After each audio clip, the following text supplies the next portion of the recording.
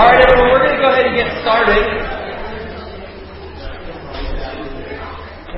Thank you guys for being here for our workshop.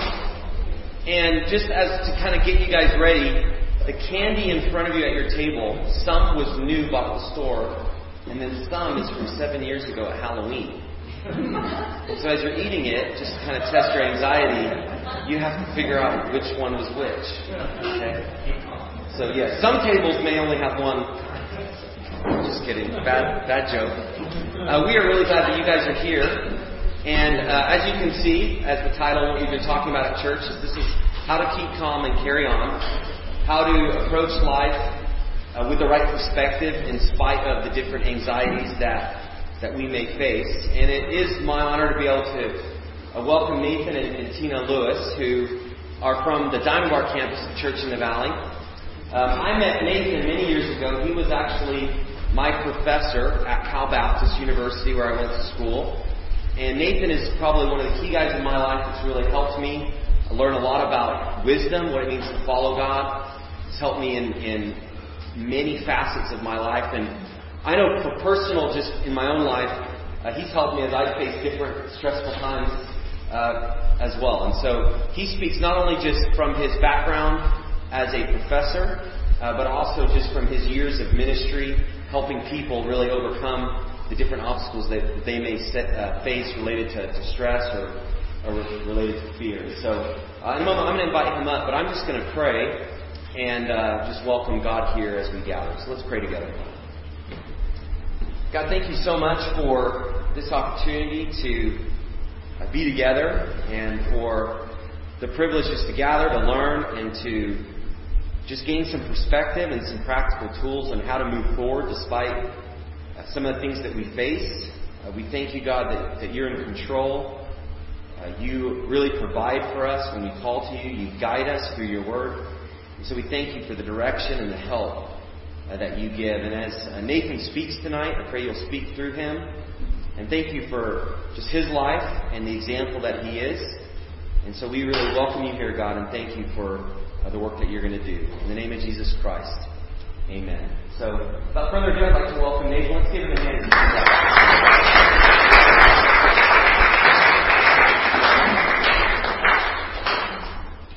Thanks, Alex. It's really glad to be here with you guys. It's a lot of fun. It's a lot of fun to see launching this campus in like 3 years, something like that. Yeah, and then just see how God is using Alex and Samantha and all of you here to help people know God and understand what it means to walk with God. Tonight we're going to be talking about anxiety, and as I was preparing for this a few weeks ago, ironically, I've never been so anxious about a seminar. I just had a lot of anxiety about this. So, whether it's helpful to you or not, it was really helpful to me as I went through and looked at some of these scriptures again that have been very, very helpful to me, and just the perspective. Just to help you understand a little bit of where I'm coming from. In the 1980s, when I was in grad school, I was 12 at the time. I worked at Baylor University Medical Center outpatient eating disorder clinics. Which is a mouthful there. It's a lot. And what I did as I was a therapist and behavioral specialist, and one of the things that we did was teach stress management. And I was trained in how to teach stress management based solely on psychological theory and technique, so breathing exercises and thought exercises and those kinds of things. And that was part of helping people deal with their compulsive behaviors related to eating disorders. I was part of a church at the time in Fort Worth, and our pastor, Harold Bullock, called me up up one day and asked me if I would lead a seminar on stress management for the church. I said, great, I would love to do that. And he paused. There was this little bit of a pause. And I'm thinking during that pause, I got this. Because I do this on my job. I teach stress management. And then he added from a biblical perspective. And I went, I don't know what the Bible says about that. I didn't say that out loud to him. I just said, sure. Now, there was enough time. There was a few months, lead time on that. So I dove into Scripture. And what I had was I had this whole list of all of the things that I did in teaching stress management on one side. And then as I dove into Scripture, my intent was on the other side of the page, I actually did this. The other side of the page, I was going to start writing down Scriptures that were compatible with that and that would help me. Then basically I was looking for Scripture that would talk about the things on that side of the column.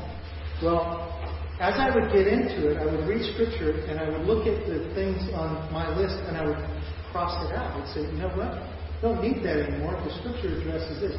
Long story short, by the time I was done, everything on that side was crossed out and I was left with a different understanding of managing stress in my life and help people deal with that.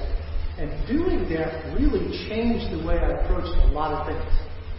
So I want to share those things with you tonight. That's really where I'm coming from. The Bible has a lot to say about that. My hope tonight is that this is real practical help to you. It's not just ideas, but that you can leave tonight with some really practical tools that you can use this week, even today. So, with that in mind, I want to talk about first understanding anxiety. Anxiety is known by several different names: fear, trouble, worry, cares, concern, even terror, distress, suffering, burden, apprehension, dread, uneasiness, just all kinds of different names. I will talk about just a few of those tonight, but I'm using it interchangeably with anxiety. The Bible uses different words also for anxiety, but one key to getting a grip on anxiety is to understand that it is a normal part of life. This scripture here, Jesus was talking to his disciples and said, I have told you these things so that in me you may have peace. Now, peace is the opposite of anxiety. That's something we'll talk about later. In this world, you will have trouble. But take heart, because I have overcome the world. So, he said, in this life you will have trouble. To be alive is to have trouble. So take heart. If you're having trouble right now, that means you're alive. Because to be alive is to have trouble of some kind. In fact, actually life can be seen as one problem-solving challenge after another. You're constantly asking yourself, how am I going to do this? How am I going to do that? So it has trouble. So one of the approaches that psychology tends to take, which I have high regard for, by the way, one of the approaches that's a little bit different than what the Bible takes on this is the goal, in fact, the stated goal of therapy. I'm going to use a fancy word here because they like to use fancy words. The amelioration of distress. That's the goal of therapy. It simply means getting rid of distress. Actually, the Bible has a little different perspective. The biblical perspective on distress is that we learn to manage it and grow from it, not get rid of it. So I can tell you up front, this workshop is not about getting rid of stress. Now you can minimize stress, you can reduce it, or you can create more, and there are ways to do that. But the ultimate goal is not to be stress-free. Actually, stress is a good thing. Stress motivates, among other things. It also puts pressure on us to rethink our lives. So it's not the elimination of it. Another idea, I want to share, actually talking about kind of a lengthy passage here that we'll be coming back to. So I want to read the whole thing to you about anxiety being a normal part of life. Jesus is teaching. It's so long. There's several chapters that are devoted to this. Jesus is preaching. He's giving a sermon called the Sermon on the Mount. In the middle of this, he talks about life. This is what he has to say. Therefore, I tell you, do not be anxious about your life, what you will eat or what you will drink, nor about your body, nor what you will put on. Is not life more than food, and the body more than clothing? Just one thought here. This phrase, do not be anxious, is used all throughout the Bible. And when I see that, say, do not be anxious, my first response to that is, yeah, right. Like, just stop it. Don't be anxious.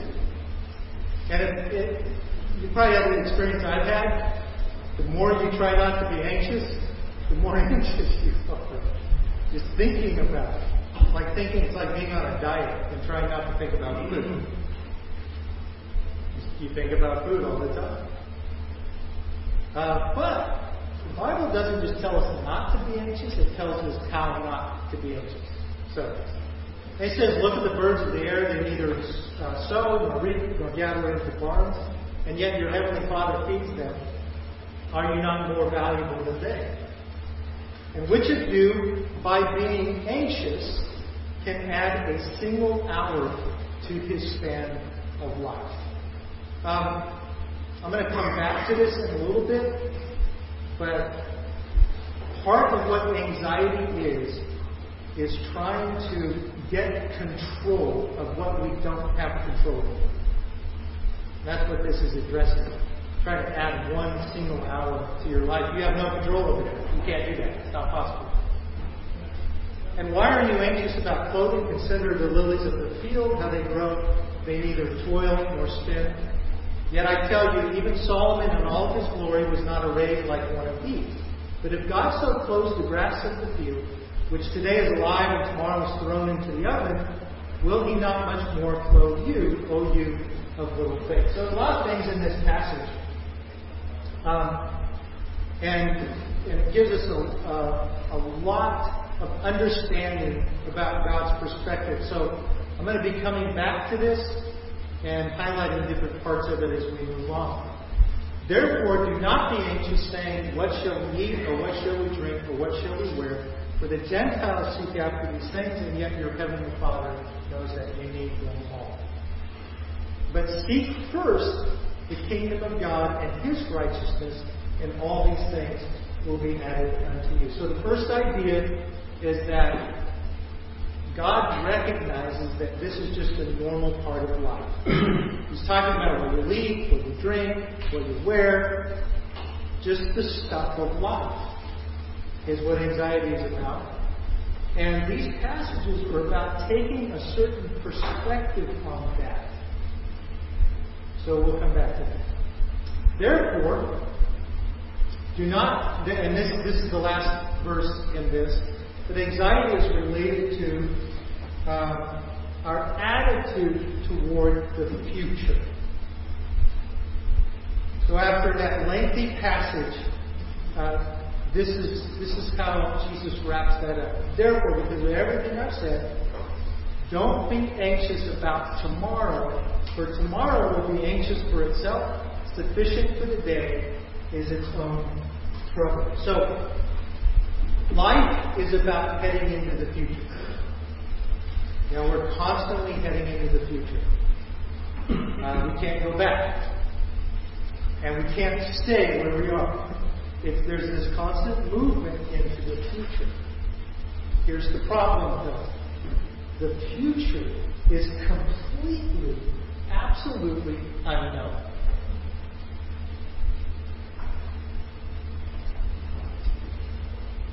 What we worry about is the future. We think about the future. And we handle that in different ways. But whatever you're concerned about right now involves the future. Whatever it is, it involves the future. Even if it's about the past, it still involves the future. Somehow.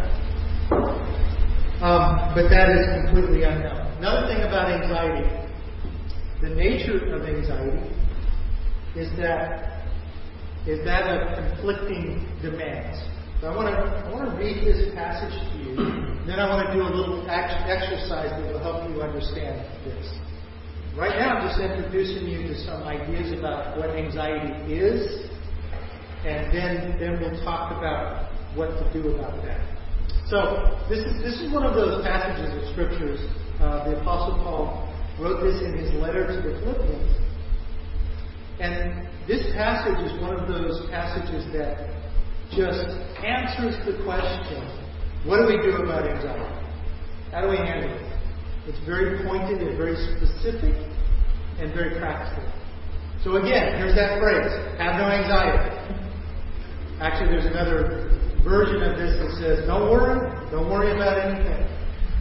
But in everything by prayer and supplication with thanksgiving, let your requests be made known to God. And the peace of God that passes all understanding will keep your hearts and minds in Christ Jesus. So I want to, before I talk about this a little bit more, I want to do an exercise right now. And I need 4 volunteers for this. I'm not going to make you do anything weird or embarrass you at all. But I need 4 volunteers. No, just come on up. Okay. Come on. Okay, that works. Okay, Ben.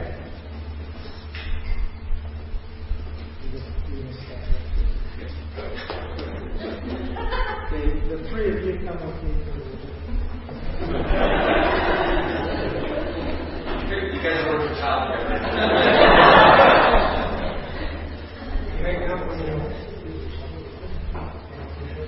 This reminds me of being called up on stage at Disneyland for the Golden Horseshoe.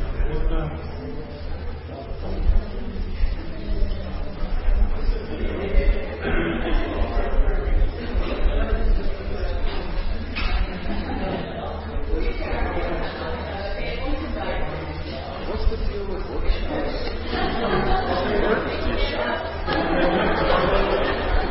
Now, Ben, what I want you to do, I want you to pay close attention to what they say to you. Okay. Because I'm going to ask you later to tell me everything that they said. Okay. All right? So pay attention.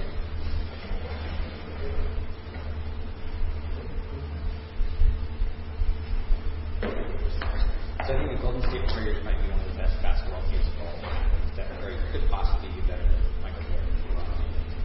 I think it was also that he doesn't get very probably have the best person in the past. He's got a good cast of players around. I think what it is, it was 7%.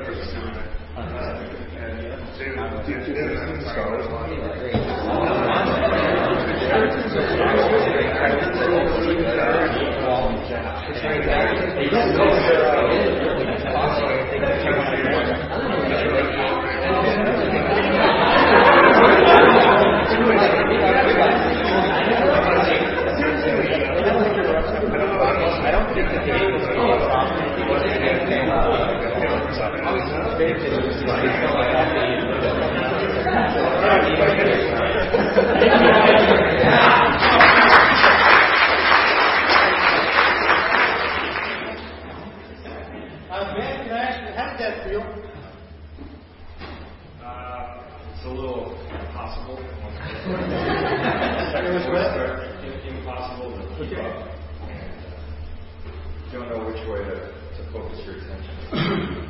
Okay? The word that is used here, I'm going to use the pointer because that's what I do. Even though I'm standing right here, I think there's something where I have to do. The word anxiety, this word right here, literally means to be double-minded, to be torn in different directions, or to be conflicting demands. So anxiety means to be double-minded. Actually, that's what this verse here is about, where that same passage that we looked at before, this verse is before that whole passage, and it says, "No one can serve two masters, for either he will hate the one and love the other, or he will be devoted to one and despise the other. You cannot serve God and wealth." So that's the conflicting demands. So anxiety, from a biblical perspective, is not about emotions. Just emotions. It's not primarily about emotions. It's not about all kinds of stuff happening. It is about all kinds of simultaneous demands on us that all seem equally important. And then having no resources, or lacking the resources, to give adequate attention to all of those things. That is literally what anxiety is. Which gives us some insight into how to handle it. So that's why it's important to understand that. Now I want to back off for a little bit, back away from that. So we have that understanding of what anxiety is. About the future. And it's about all of these demands on us as we move into the future and an inability to meet those demands. Actually, it's an inability to prioritize. And so that creates more of an anxiety or a feeling that something is going to go wrong. Something is going to happen and I'm going to be in trouble. You can think of it another way as juggling all kinds of things at the same time.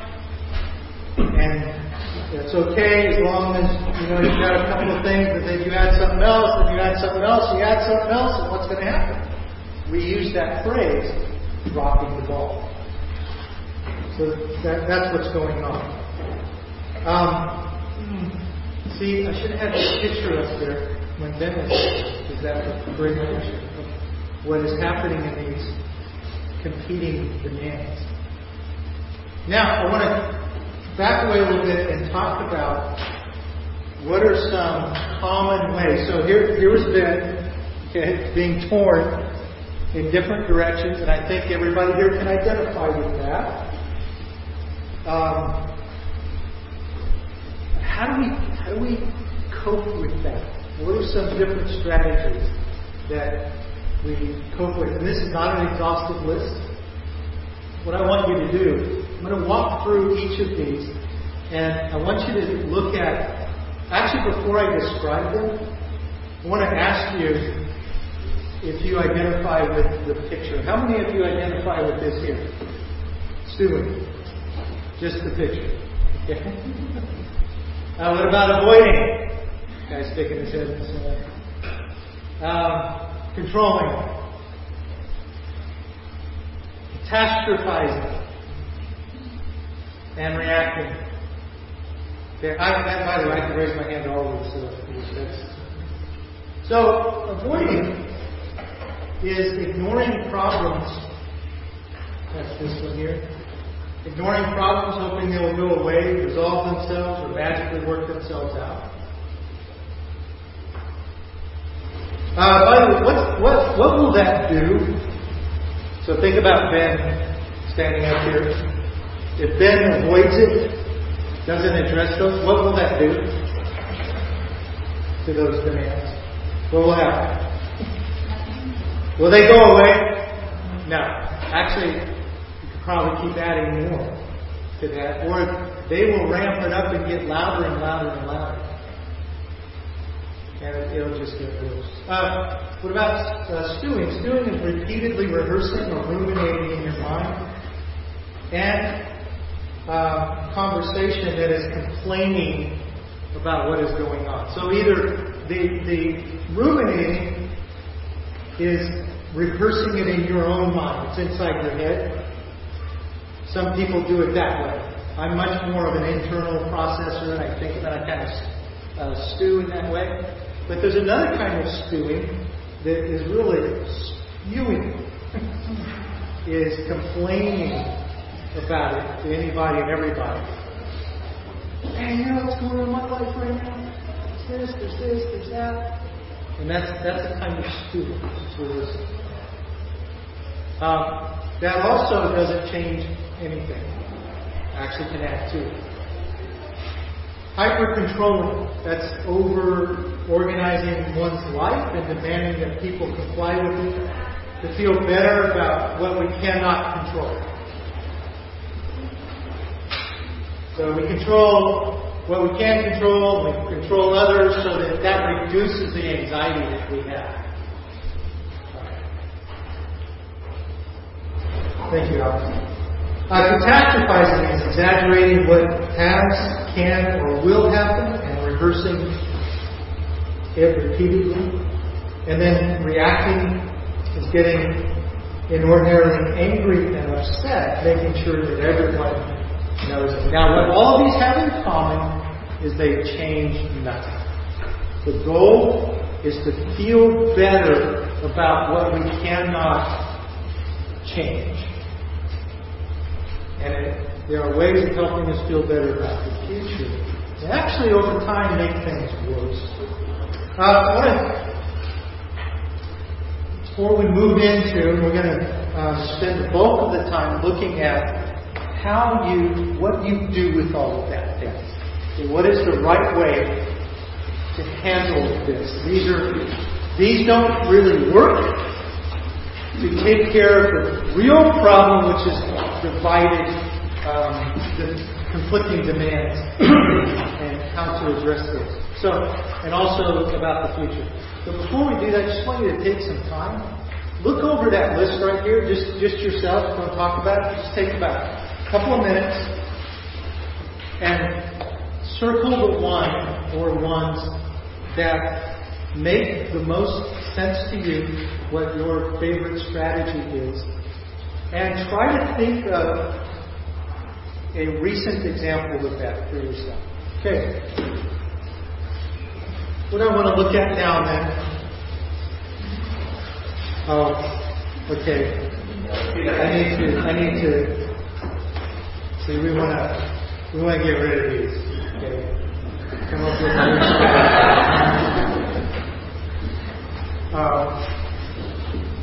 And I want to do that by using this acrostic column. I should do this.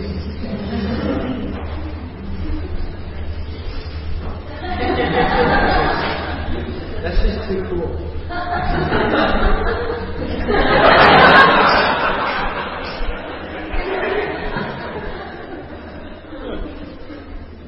Thank you. So here it is. Here's the strategy. Here's the approach. To confess, ask, look, and act. So confession is about being honest about your feelings, not pretending that what you're feeling, what you're experiencing is not what you're experiencing. Then calling upon God for His help for others. And then seeing beyond now to eternity, looking to eternity, that is a certain perspective. And then living your life with the right priorities helps us to reduce stress and also help to prevent some stress. So let's take a look at each of those. First one is to confess or be honest about your feelings. Going back to the verses we've already looked at, so that have no anxiety about anything or don't worry about. So there is this idea that in order not to do those things, we actually have to admit to ourselves that that is going on. The Bible talks about this. It's not saying, don't worry, but it's saying you are worried. You are. Because life is filled with trouble and worry. So instead of doing that, do something else. It doesn't mean, it's not saying, act like you're not worried. Pretend you're not worried. That's not what it means. Or try to just work really, really hard to not think about those things. That's not what this means. This means, okay, stop and take a look and acknowledge you are really experiencing right now whatever it is that is stressful to you. Just being honest with yourself. Not pretending. See, we get caught up in the daily routine of life. Get into habits and patterns and even ruts. Life keeps coming at us at a really fast pace. And we naturally just shift into autopilot. And it's more like, again, Ben standing here. And, one at a time, somebody walks up to him, starts talking to him. So I can handle it. That's good. And then while that's going on, someone else walks up and talks, or something else is happening in your life. And then something else happens, and then before you know it, you're, all this is going on. Actually, for me, one of the best pictures of anxiety for me, I actually think about this, is Kramer on Seinfeld. Like that. And I have an inner Kramer. That's my monitor. When I start feeling like that, I think, okay, I need to be honest about what's going on here. Sometimes I'll just be sitting at home and I'm watching the TV and I realize that Tina says, what are you watching? And I'm saying, I'm watching everything. Because my inner Kramer is doing this and I can't just calm down and relax. So I said, there is something that I'm anxious about. I have no idea what it is. There's just stuff going on inside of me. I can feel it. Anybody else like that? You know what I'm talking about? Please tell me you know what I'm talking about. See head following. So we have to acknowledge, but part of this though is looking at. Actually, I want to share a verse with you that's not in your hand. I just wrote it in my notes here. Because this is where we're headed. Ultimately, this is where we're headed. This is what confession is really about. The word confess simply means admit. Okay, this is not talking about confessing sin. It's just being honest with yourself. That's confession. Saying it out loud or saying it to yourself. Psalm 46:10 says, "Be still and know that I am God." That is a passage of Scripture. That's only part of the verse. But be still and know that I am God is what God was saying to the children of Israel. The context of that verse, the passage, is they are in the middle of war. They are in the midst of war.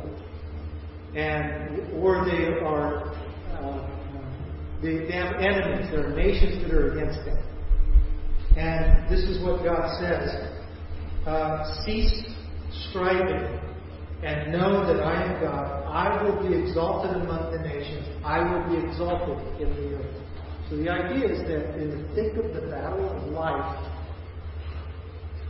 God is saying, be still. Now the word still, be still, that's actually one word here. It's translated be still. Is a word that is used for God, one of God's names, Rapha. Now, which means peace. Literally, it means to stop, sink down, and relax. Or chill. Chill. It's God saying, in the midst of everything, if you admit that what is going on around you and stop and look to me, begin to do that. Just be still. And then know who I am and how I'm involved in this, that begins the process of relaxing. I actually think about just kicking back in an easy chair and letting God take it. That's the idea. Be still. So part of that, acknowledging, that's really where this is headed. But it starts with saying, stop. Recognize what I'm doing. I need to stop and then begin to shift my focus. So, one of those is recognizing the sources of stress. I'm going to put all these up here. There are micro sources of stress, and I'm using P words here to help. It helps me remember. May not help you at all, but it helps me. So there are problems, pressures, people, and pains. These are things in my own life, that is. So problems, house repairs, car repairs, money, pressures, expectations, deadline, finances, people, relationship difficulties, conflicts, and such.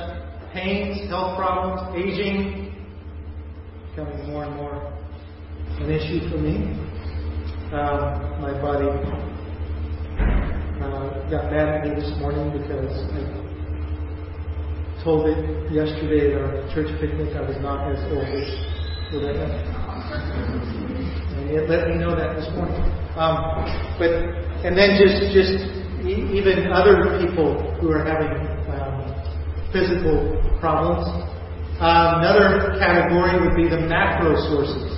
Some focus more on the micro sources of stress. These are things that make, by the way, these are the things that put demands on us. Philosophy, protection, politics, perils. So philosophy would just be questions about life, religion, purpose, the meaning of life. Those things create anxiety if they're not settled, if they're not answered. What am I going to do with my life? What is my philosophy in life? What's life all about? Protection. Retirement, Social Security, crime. I'm thinking a lot now about retirement. Not because I want to retire, but everybody around me is talking about retirement. Who's at my age, a little bit older. And that I'm starting to have more and more anxiety about it. The what if, thinking about that. And by the way, the future anxiety, all of these things involve what if. What if? What if? What if? And you can just fill in the blank. What if? Or politics. We're in an election year, and if you pay attention to what is going on and you read the headlines, that can create a lot of anxiety depending on what you're for and against. Policies that the government passes that impact us. And then perils, major catastrophes, terrorism, global problems, wars, ISIS, all of those things create anxiety. So if you didn't have enough things to worry about before you came here tonight, here's your list. But we don't consciously think about these things. But it starts with identifying what we're anxious about. So here's something that I want you to do. You have in front of you a card, a blank card that has lines on it. But I want you to do a couple of things. One, I want you to write down 5 things. So you have, I think you have this picture on there, right? Okay, I want you to write 5 things quickly at the end, each of these that are pulling at you right now. Okay? So for me, it's Brady. Taxes. When I did this, we were preparing for the taxes. House repairs.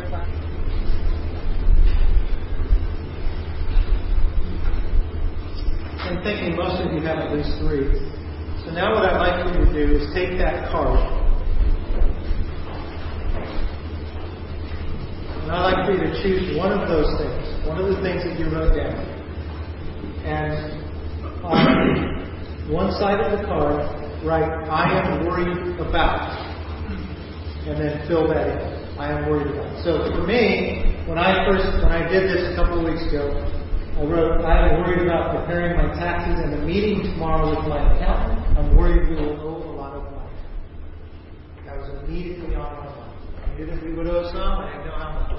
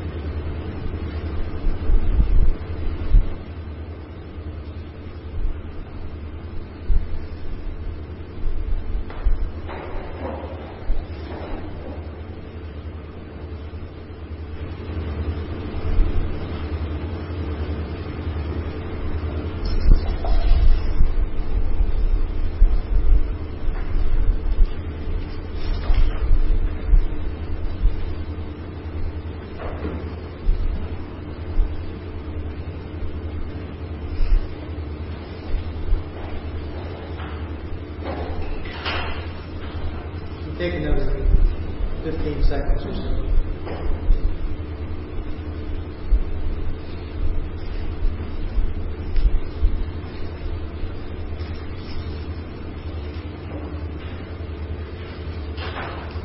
Okay, so what you just did, these two exercises, is this first step. Confess. Saying this is what I'm worried about. And that's really important. So what happens is we start getting caught up in life, and we don't stop and actually think about it. What we do is one of those or more of those other strategies, and then there's some that I didn't list up here. And we just keep doing that. So for example, instead of doing what you just did, what I tend to do is just stew. I just stew. My form of stewing is complaining. One of the forms. Just oh man, just talking about how I feel, and instead of stopping and looking at it. So that's the first step. The second thing is then to ask. So this first Philippians doesn't just leave it with "don't worry," but instead do this: let your request be made known to God. And then also in 1 Peter 5, 6 through 7 is another way of looking at this. Therefore, humble yourselves under the mighty hand of God, that He may exalt you at the proper time, casting all of your cares on Him, because He cares for you. So, this what is actually two things that are being done here. One is admitting that I need help. Let God know your request means let God know what you need. So look at the front of what you just wrote down on your card and ask yourself, what do I need? What is it that I need? Just take 15 seconds or so and look at that. They've already written it there. What do I need here? What do I need to ask God for? What do I need help with?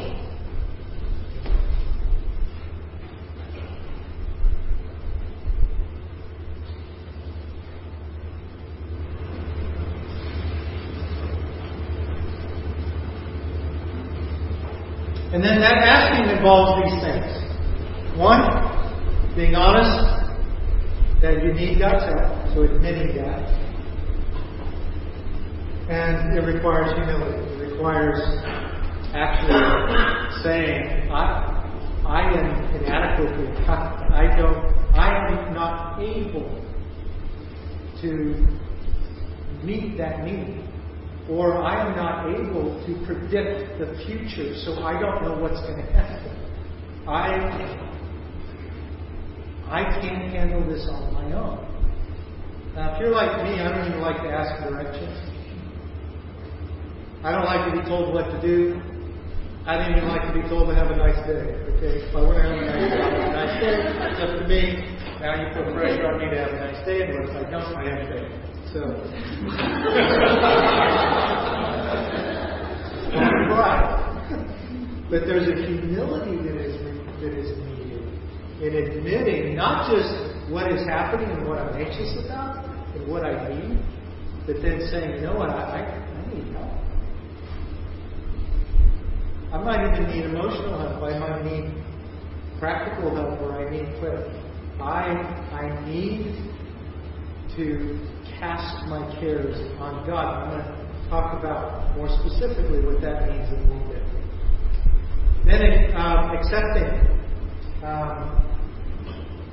accepting and acknowledging God cares for you and is able to meet your needs. Sometimes it's really difficult in the midst of all of this to believe and to experience that God actually cares. In fact, it looks like He doesn't care.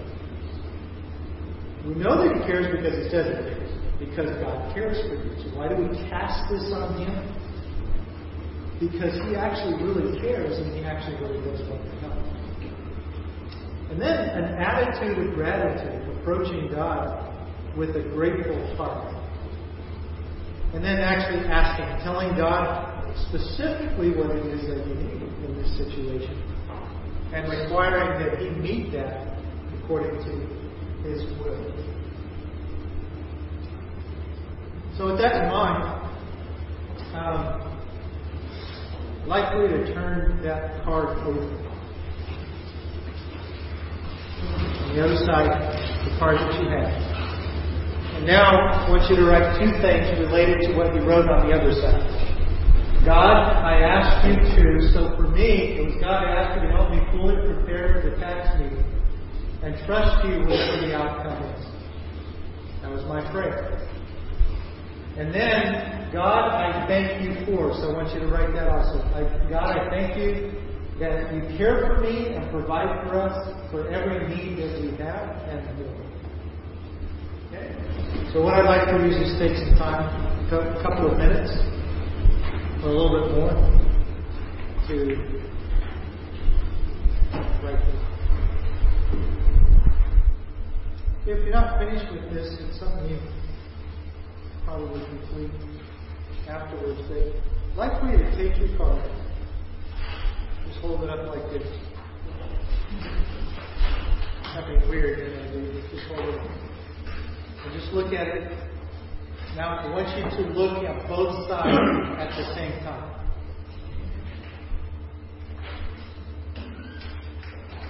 Do it. This is not looking at both sides at the same time. This is looking at neither side. Or maybe you could do this. I don't know. Okay. She's using her phone. Look at that. Flip. Okay. This illustrates what God is actually wanting us to do. See, instead of focusing on the one side, I am worried about, what we do is we begin to focus on that and worry about it, worry about it, worry about it. And what God is saying, instead of doing that, do this. Very, very practical exercise. I have done this many, many, many times. Sometimes I carry the card in my wallet and just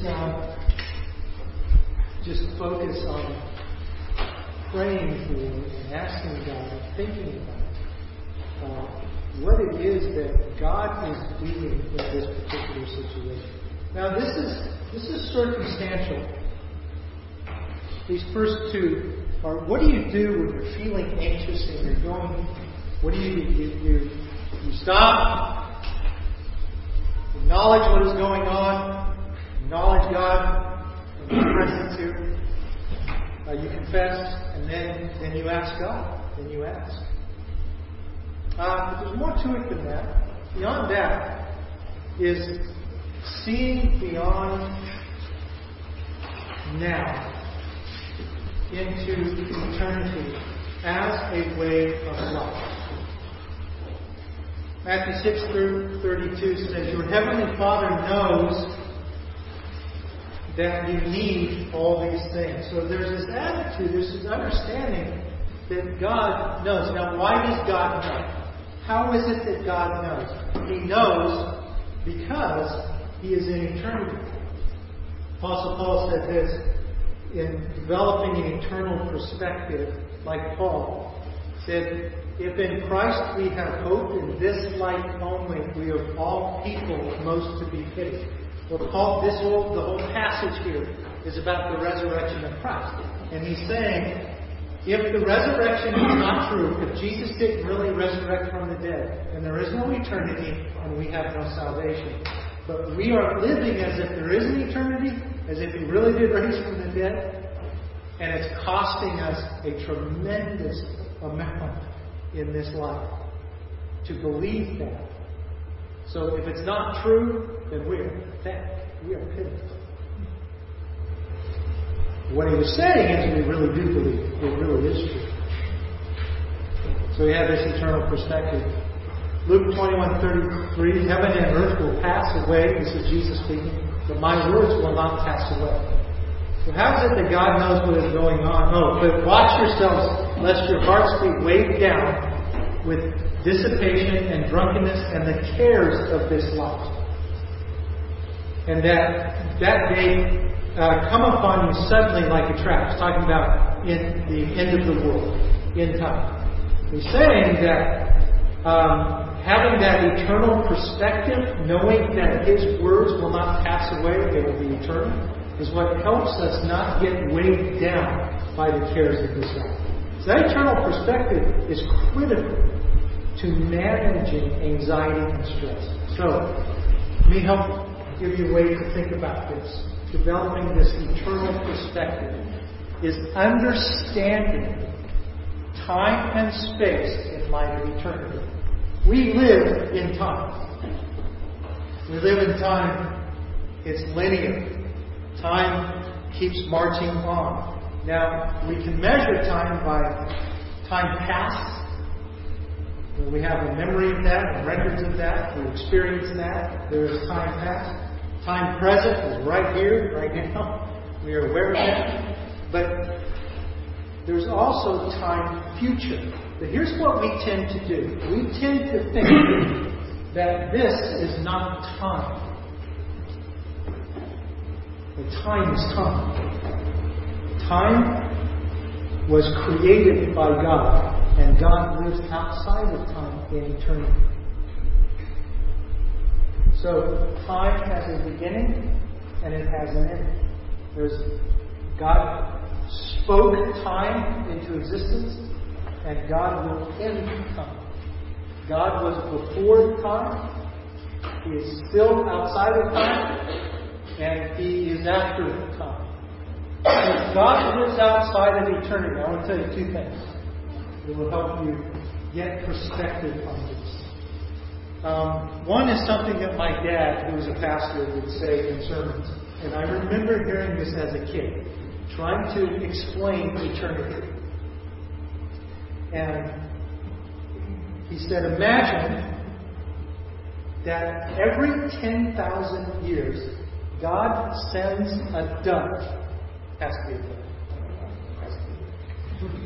to the earth, to the beaches, and picks up one grain of sand every 10,000 years. Okay? The dove does that. God sends the dove to you. Said, by the time all of the sand on all of the earth is completely gone, eternity would not have even begun. I remember hearing that as a kid thinking, that is a long time. But see, you can't even say it's a long time because that's using time to describe something that's outside of time. So, what's the so what of that? So what of that is the second thing. Since God is outside of that, and this could be a mind blow for some of you. Since God is outside of that, all of this for Him has already happened.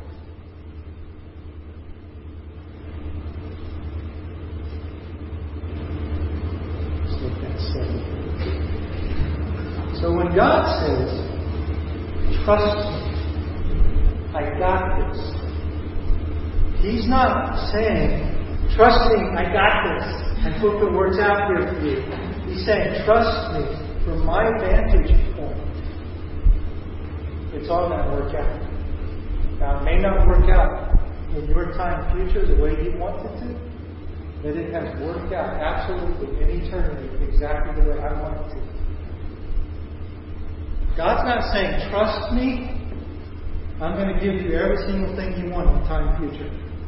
He's saying, trust me, no matter what happens in time future, you put your hope in eternity. That's where the promise is. Promise is not key. Promise is key. Does that make sense? That's a very different perspective.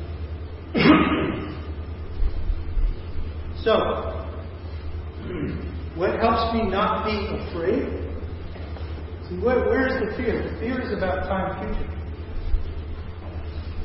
And quite often, when we ask God to do things, we're asking Him to do things in time future. And God is willing to do that. But there's an interesting passage in 1 Corinthians 15, or in Hebrews. Hebrews 11, it's talking about everybody who are the heroes of faith and they trusted God. These are from the Old Testament. Interesting phrase. It says some of the heroes of faith. It says, and they died in faith, never knowing the promise. Is that interesting? Never realizing the promise. They died in faith, never realizing the promise. Why? Because the promise was not here, it was here.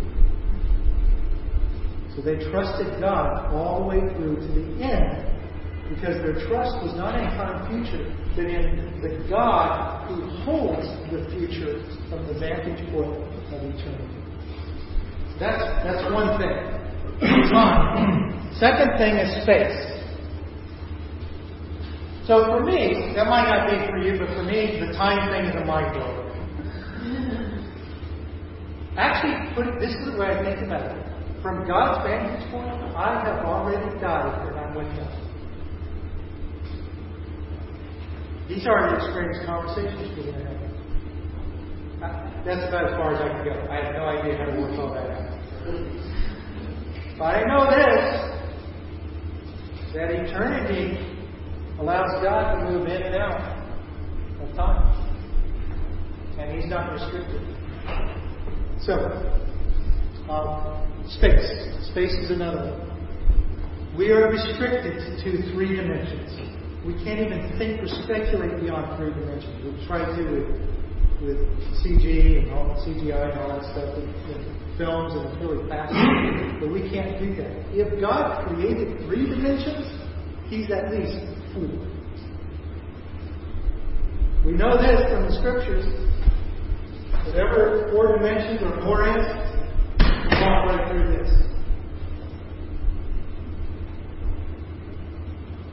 And it can fly. And it can move around.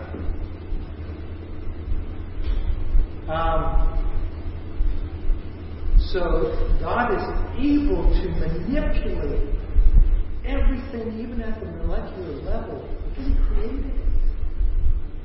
Nothing stops Him. So that perspective changes things. Where our hope is, the hope is not here, it's here. And who we hope in makes a difference. So I'd like for you to have your tables right now. Just talk with each other. How does this perspective make a difference in what you're struggling with? How does that change things? How does that make a difference? Okay? Take a few minutes to talk.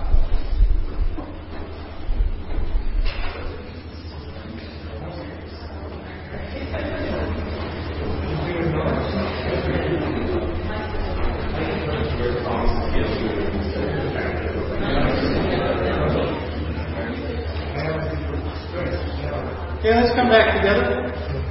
So, before I talk about the last page there, which really I'm just going to talk through, that was really my intent in this, is not to, we could spend a lot of time on each one of those points. Before we get there, I want to come back to that exercise that we did with Ben and the others. And the idea here, in fact, would you guys come back up here? Mind doing that? Those of you that did that.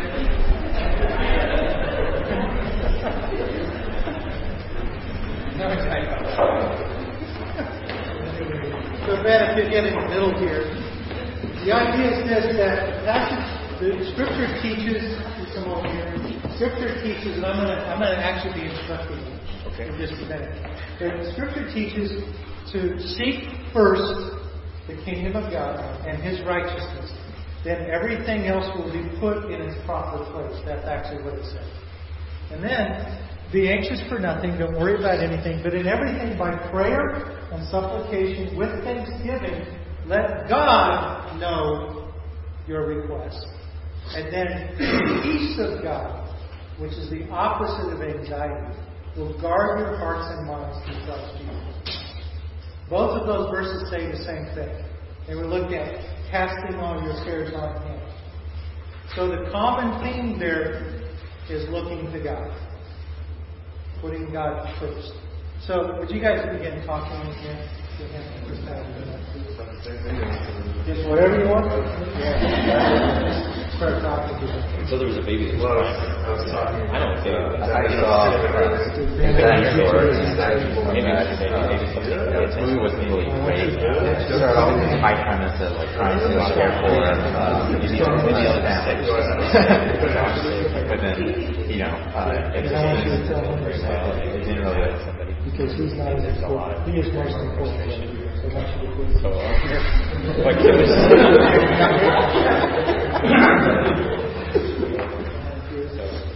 kids are really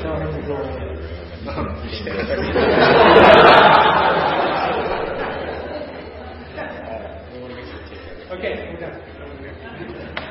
That's the picture. I represent, not me personally, but in this, I'm representing God's voice. Okay? And He chose to pay attention to me.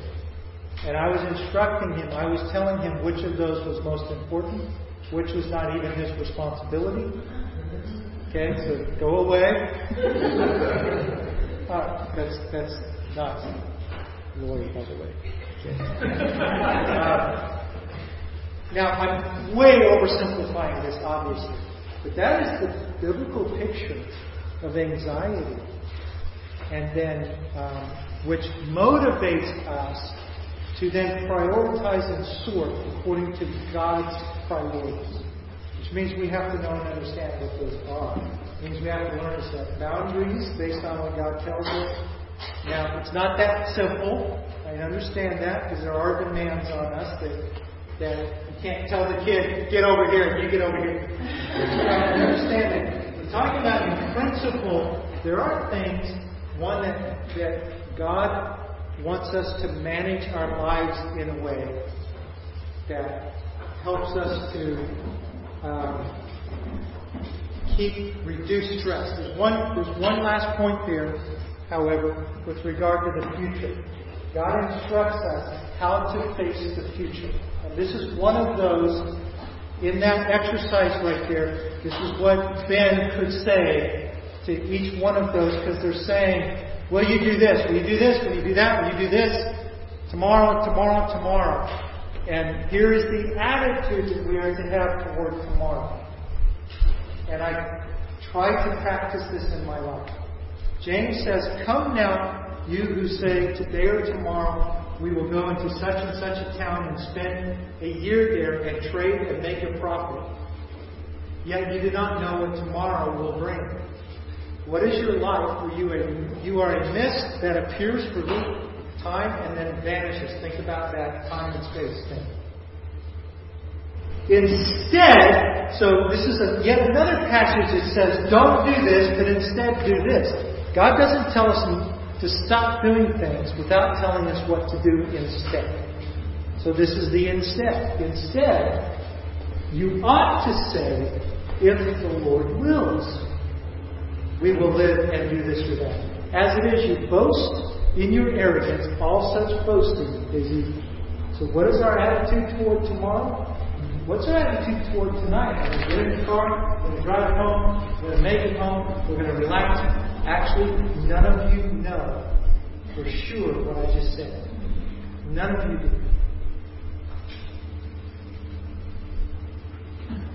And it's arrogant to think that we can say that with any measure of confidence whatsoever. So it's approaching the future with humility, saying, Lord willing. Now, you don't want to do that out loud every time you say something, because people won't understand that. But we need to say it at least in our hearts. It makes a difference. It says, I understand, God, that you are in control of the future. I heard something that years ago when I was 17. I heard Rick Warren speaking, and he said something that really impacted me from that day on. He said, today has been crucified between two thieves, yesterday and tomorrow. Where we allow the past and time future to rob us of the joy. And the right attitude toward the present is living in the present in light of eternity. And then saying, Lord willing, about time future in everything that we do. And which of you, by being anxious, can add a single hour to the span of life? This is a theme that's all the way through the Bible. Stop acting like you know what tomorrow brings. That's the idea. Now you can drive yourself nuts with that. Sufficient for the day is its own trouble. So this idea that keeps us from borrowing trouble, which we tend to do. Seek the things that are above, not the things that are on earth. Set your mind on things that are above. This is what it means to live in the present. If you have died, then your life is hidden with Christ in God. I'm going to move on. And this I'm just going to walk you through in 2 minutes. These are things I want to encourage you to go back to and look at. These are 10 practices that prevent and reduce the amount of anxiety and stress. But the core principle is Matthew 6:33. The peace of God is when that word actually means integrity. Everything is in its right place. Everything is working together the way it is to work together. That guards your heart. Seek first the kingdom of God above all else and live righteously, and He will give you everything you need. So here are the 10 practices. Trusting God, we've talked about that a lot. Isaiah, steadfast in mind, you will keep in perfect peace. The steadfast in mind because he trusts in you. Lean on Him and He will make your path straight. Lamentation says, the Lord's loving kindness never ceases, for His compassions never fail. They are new every morning, great is your faithfulness. So that idea of trusting God. Stay within your circle of responsibility. That creates a lot of anxiety. Basically, Galatians 6:4-5 says, mind your own business. In so many words, it says, examine your own work. Each should bear his own load. So take responsibility and don't take on someone else's responsibility. We have a relative whose grown child, her son, she has taken on the responsibility of paying his child support for his kids. And he is completely irresponsible. That is not her responsibility. It's his. And that has created, because she can't afford it, tremendous anxiety. But we do things like that all the time. We take on things that don't belong to us. Focus on what needs doing right now. Jesus said, faithful in the little things. So, ask, what do I need to do right now? What needs doing? Rather than we get overwhelmed by, like I'm thinking about the garage. My garage is a mess. And thankfully, my daughter loves to organize. Because she's, just let me know when you want to do this. It's a wonderful thing. But I'm going to take her up on it. But anyway, it's a mess. I go out there and I look at it and I think, oh man, just light a match. What you have to do is you got to take one thing at a time. Start putting the Christmas stuff is still back there. It's got to go back there. All this stuff. So it's a little thing at a time. That's the way our lives need to be. Take care of your health. Your body is a temple of the Holy Spirit. You're not your own. Bought with Christ, glorify God in your body. A lot of stress comes because we don't take care of ourselves. Consider others. What Philippians 2:3-4 is about. Live your life considering the needs of others and how what you do impacts other people. To me, this is a 91 freeway.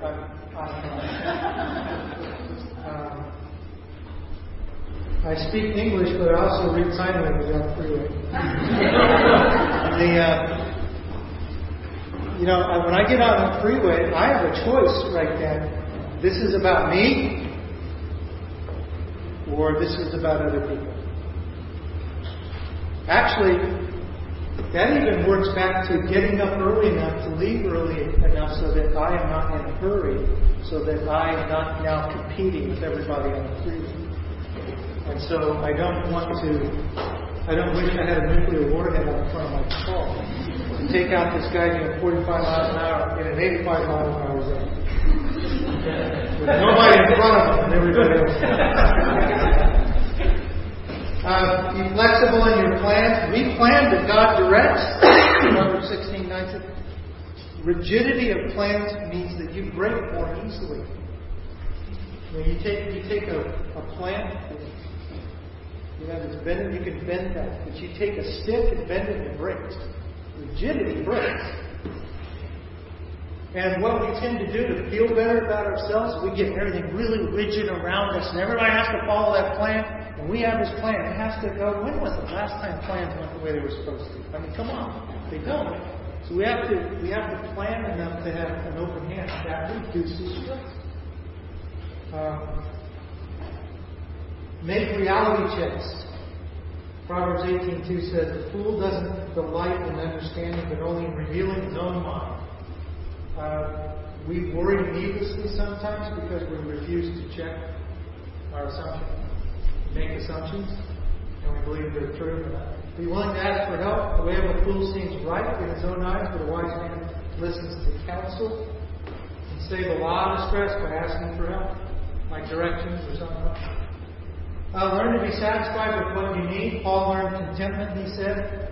It's getting strength from the Lord and not speaking from want, but learning to be satisfied with what we need. And then finally, expressing gratitude. In everything, give thanks. Paul said in 1 Thessalonians. Well, I hope this has been a help to you. By going over those 10 things, I don't mean to give the impression that they're unimportant. They are not. What I wanted to do tonight was start with the more specific, circumstantial things of everyday life, and then go to the bigger picture view, where to see that there's a certain way of life, there's a certain way of approaching life that God tells us. God cares enough about us that He has revealed to us actually how to approach life, how to think about it, how to understand it, and how to really live and receive the blessings in this life that He wants to give. So, again, hope it's been helpful to you. Thank you very much. And we're 5 minutes past.